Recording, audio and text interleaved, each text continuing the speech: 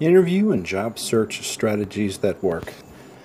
In this episode, I want to talk about mentors or individuals that just show you the way, basically, and give you a little guidance, basically. So I'll just tell you a story, right? When I was when I was overseas, and I worked there, and this guy named so I was working night shift, actually. And at that night, I was on the patching team. So I used to patch the servers. We had 2,000 servers, something like that. And we would run PS tools. So Carlos and I would patch all these servers, or machines, basically, using PS tools. Because we couldn't use SCCM to push them out.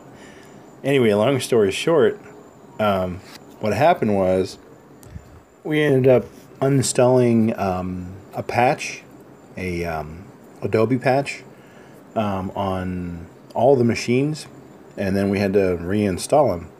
When we reinstalled the Adobe, we pushed a script, right, to uninstall Adobe and reinstall it.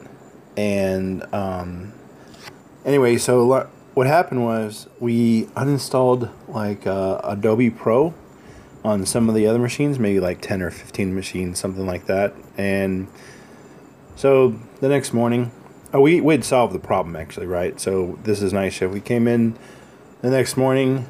One of our coworkers is like, hey, let's tell the director, blah, blah, blah, what happened. So we go and tell the director, Tim, hey, this is what happened, right? But it's solved, right? And we just have to send, people out to these 10 machines. We've already identified the machines that we need this particular Adobe software installed. I think it was Adobe Pro. And it's interesting, when I was in that meeting, it's one of these meetings where, it goes on too long, where it's like, okay, we fix it and we're good, right? We're solved. And here's the repercussion. Just tell the customer that these 10 machines were, needed patched or whatever, updated. Done. Not some drawn out long. The reason is because in IT, some people you work with, they'll pick apart your story, and it's almost like they want to go back in time, and maybe some people just want to see you fail in IT. And they're like, oh yeah, see, I told you, you shouldn't have done like this and like that. So when you try new things in IT, you're going to have individuals, you're going to have people that are your managers, I won't say leaders, that will, nitpick, whatever. And in this case, that's what happened. And so anyway, and I was like, whatever, And I go out of the meeting, and as I was walking out, I know this guy, Alex. Alex was in another section. So I was in, what was I in? I forget. But anyway, he was in another section. They did programming. They did Maximo, IBM Maximo. And I said, hey, do you guys have any open positions where you're at, as I was walking out? Because it was like, really? Come on, guys. And he's like, yeah.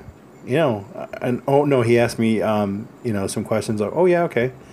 And maybe I think a week, not even 2 weeks later, I was on the team, and I was working for his team, but I was still part of my other team.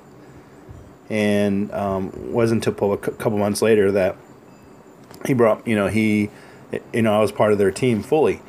And why do I tell this story? So I tell you this story because at the time I didn't know VMware, I didn't know Commvault, I didn't know. Those are the two things I really didn't understand. I didn't know anything about VMware or Commvault. And the environment that they were in, they use VMware for their application servers. It was a Windows box, and their IBM is an application server or application that runs on Windows Server, and the database is Microsoft SQL. Of course, Oracle is what they really want to put it on, but they didn't have that. Anyway, so I learned At that job, I learned VMware. That's how I learned VMware, and that's how I learned Commvault. And I remember installing Commvault maybe the first time I did it. I remember I was in one of the other buildings, and Rashim was with me actually, and I was installing it. Like I said, well, it's not, and I kept saying, well, this is not how you install it. I kept saying, well, I found a new way not to how not to install it, basically, and that's what happened. So what I found out was I just needed to turn the debugger on. I needed to add the user to the debuggers group on Windows, on the Windows server, for Commvault to be installed. So the benefit from that was the leader, I call him the leader, Alex Garland.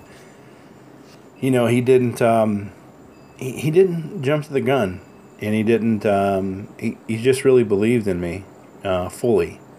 And I'd always tell him, I said, you know, I don't know, but I'll figure it out. I'll find out, you know. And so I'll tell you a couple instances of what happened in that regard. And so I needed they call it, what do they call it? They call it stigging, or locking down a server, basically, right? And you have these, the software that runs this, I don't know, it's like a checks and balances, if you can, the general term, checks and balances on a server. And a SQL server so we had a SharePoint instance on a server, and I ran this scan against the server, and I said, oh, well, we have to, you know, the password isn't strong enough, we need to change the password. So Jacob and Rashim were there, and I said, oh, yeah, well, let's just change the password. Well, unbeknownst to all of us, actually, you know, really, it was my fault, really, truth be told, actually. Let's just say that. Anyway, so one of the servers was where we're at, and the other server was in Qatar, and it was mirrored. But with four, so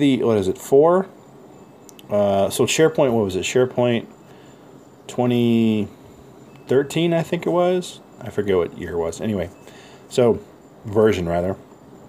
Anyway, so so it was such that the SharePoint, one of the parts in SharePoint, I can't think of right now, that works. There's like 4 parts basically to this particular part of SharePoint, databases, 4 individual databases that are part of SharePoint.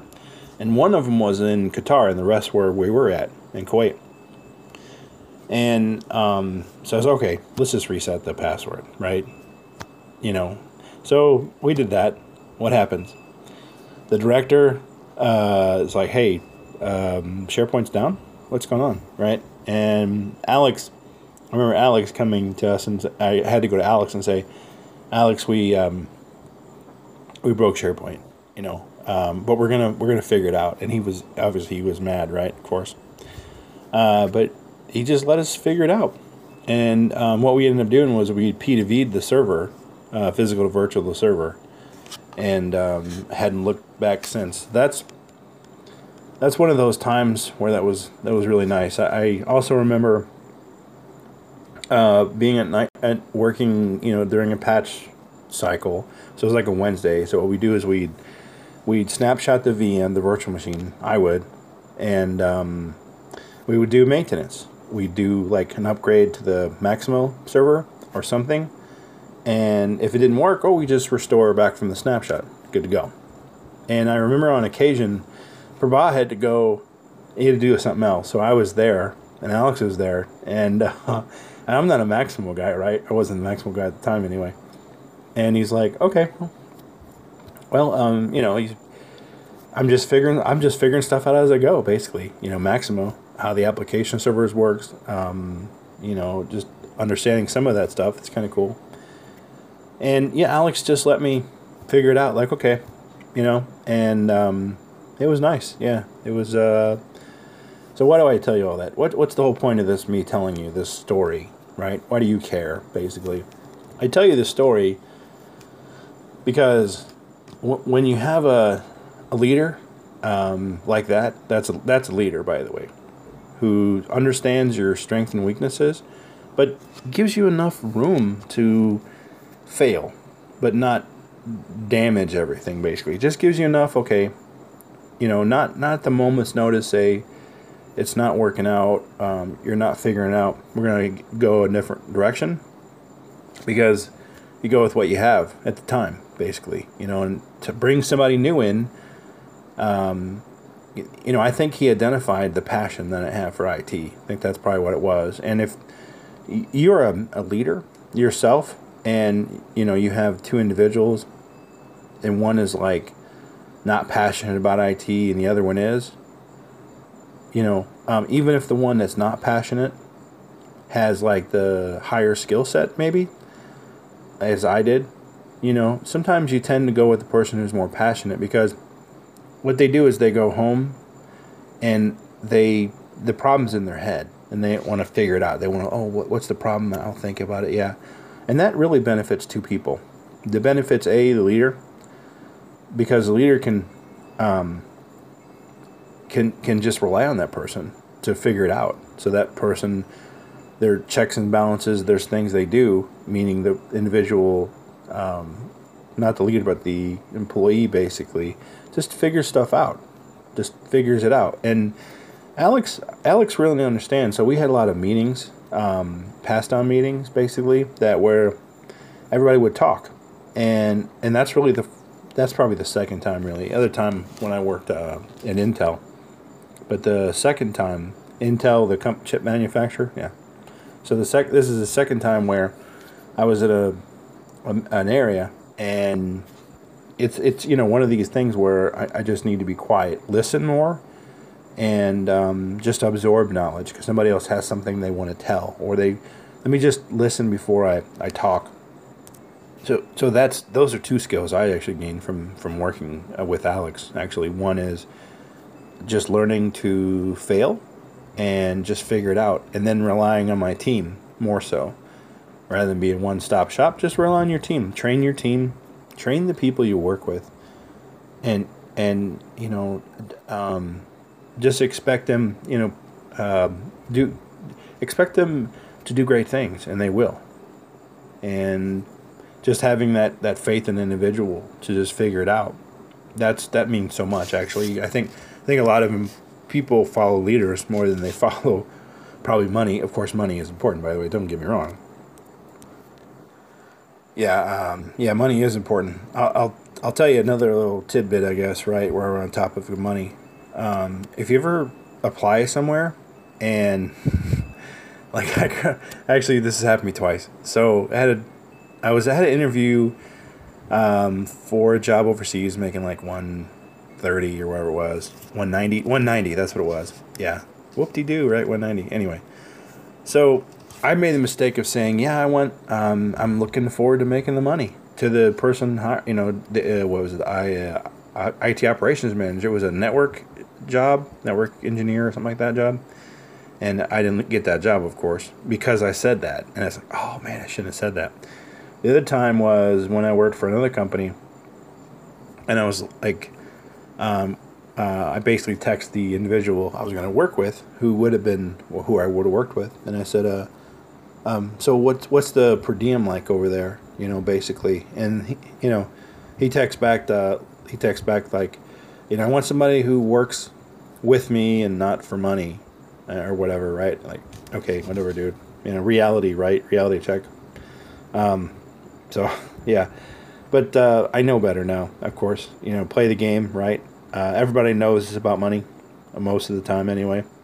Unless you get to a point where you have so much money that your time is so valuable. It's more valuable for you to turn down a high-paying job and take a lower-paying job because of your time. You can do other things with your time. That's probably the only time. I guess what I'm talking about is maybe those individuals who don't really, like, it's not a 9 to 5, but they work on projects. For instance, like some company might pay somebody $20,000 to do something, and they might not take the job because it requires a month. And this other company, they may take the other job from another company that's paying $10,000 a month for that particular project, let's say. That's what I'm talking about when I say That's probably the only time, right? But majority of folks out there, they just want, we're looking for money, of course, right? But if we can have a good job as well, a good or a good leadership, that really helps a lot. Makes the job easier. It makes it just a better work atmosphere altogether. So I think the takeaway that you can take away from this podcast is, if you're maybe identifying a leader quickly, if you get to that level where you can identify a leader, or if you can even meet them halfway, meaning there's a manager basically, and if you just write down your expectations when you go to a company and say, this is based on what I know about the company, here's what I see my first week looking like, and then you draw it out. Maybe you have a picture, maybe better yet, you just have bullet points on what you think is expected of you, right? And then you might also, which I've done this myself, might also tell the individual that you're working with, manager, who's probably a manager at the time, let's say, who's not a leader, this is how you work best. This is how you're motivated best. This, for instance, if it's a work in office, it's okay. I come in at, let's say, 8 or 7 or whatever, and I usually take a break at 10 o'clock. So please don't schedule your meetings for me from 10 to 11, right? And then I usually work through lunch, but don't say that, because they may try to abuse that for you, like, okay, expect you to work. But if you just put down, okay, and then what you can say is, you can say something like, okay, I work until 3 or 4, and if you have something for me to do, I'll spend 30 minutes or an hour a day figuring it out, or whatever. And so that actually does a lot for you, because he or she doesn't have to, they kind of treat you better, really. They're trying to treat you like, okay, this person knows what's going on. They know how they work best. They know the environment they work in the best. They're telling me how they work best, and I should really adhere to that.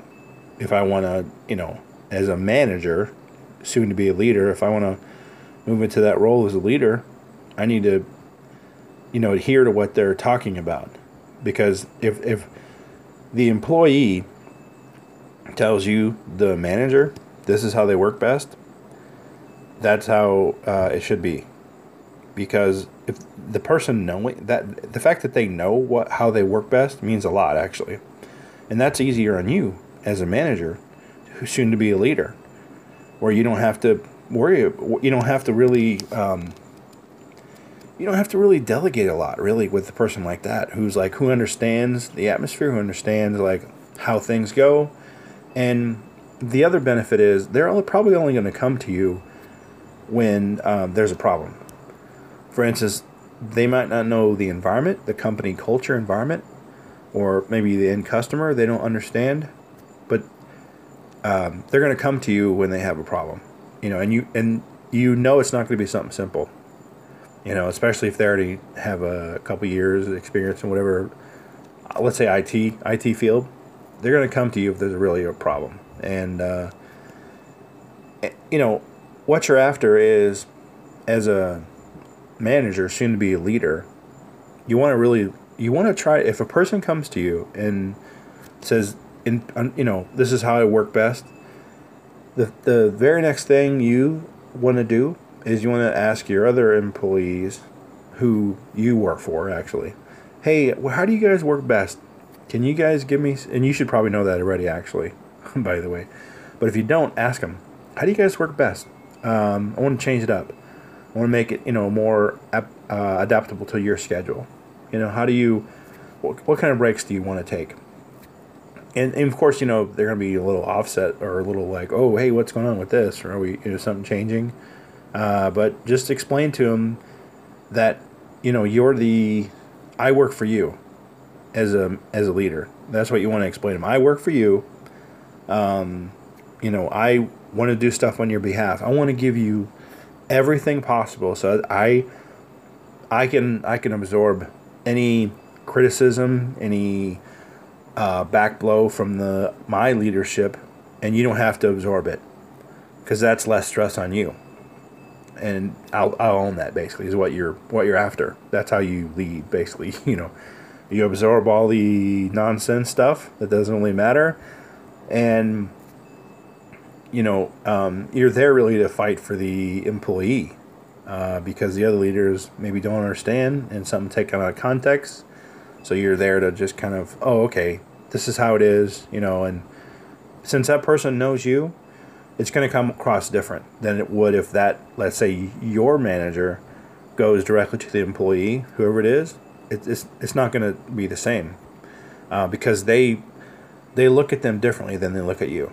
They look at them in a different light. They don't have the same relationship, basically, that they have with you, that they have with your leadership. So, yeah, just to finish this off, thanks a lot, Alex Garland. Really taught me a lot. Really appreciate it. Prabha, Jacob, Edgardo, Rashim, yeah, Prabha, of course, you know. You guys, awesome. Thanks. Really enjoyed working with you guys. So, yep. Okay. Thanks, everybody, listening to the podcast. Have a great day.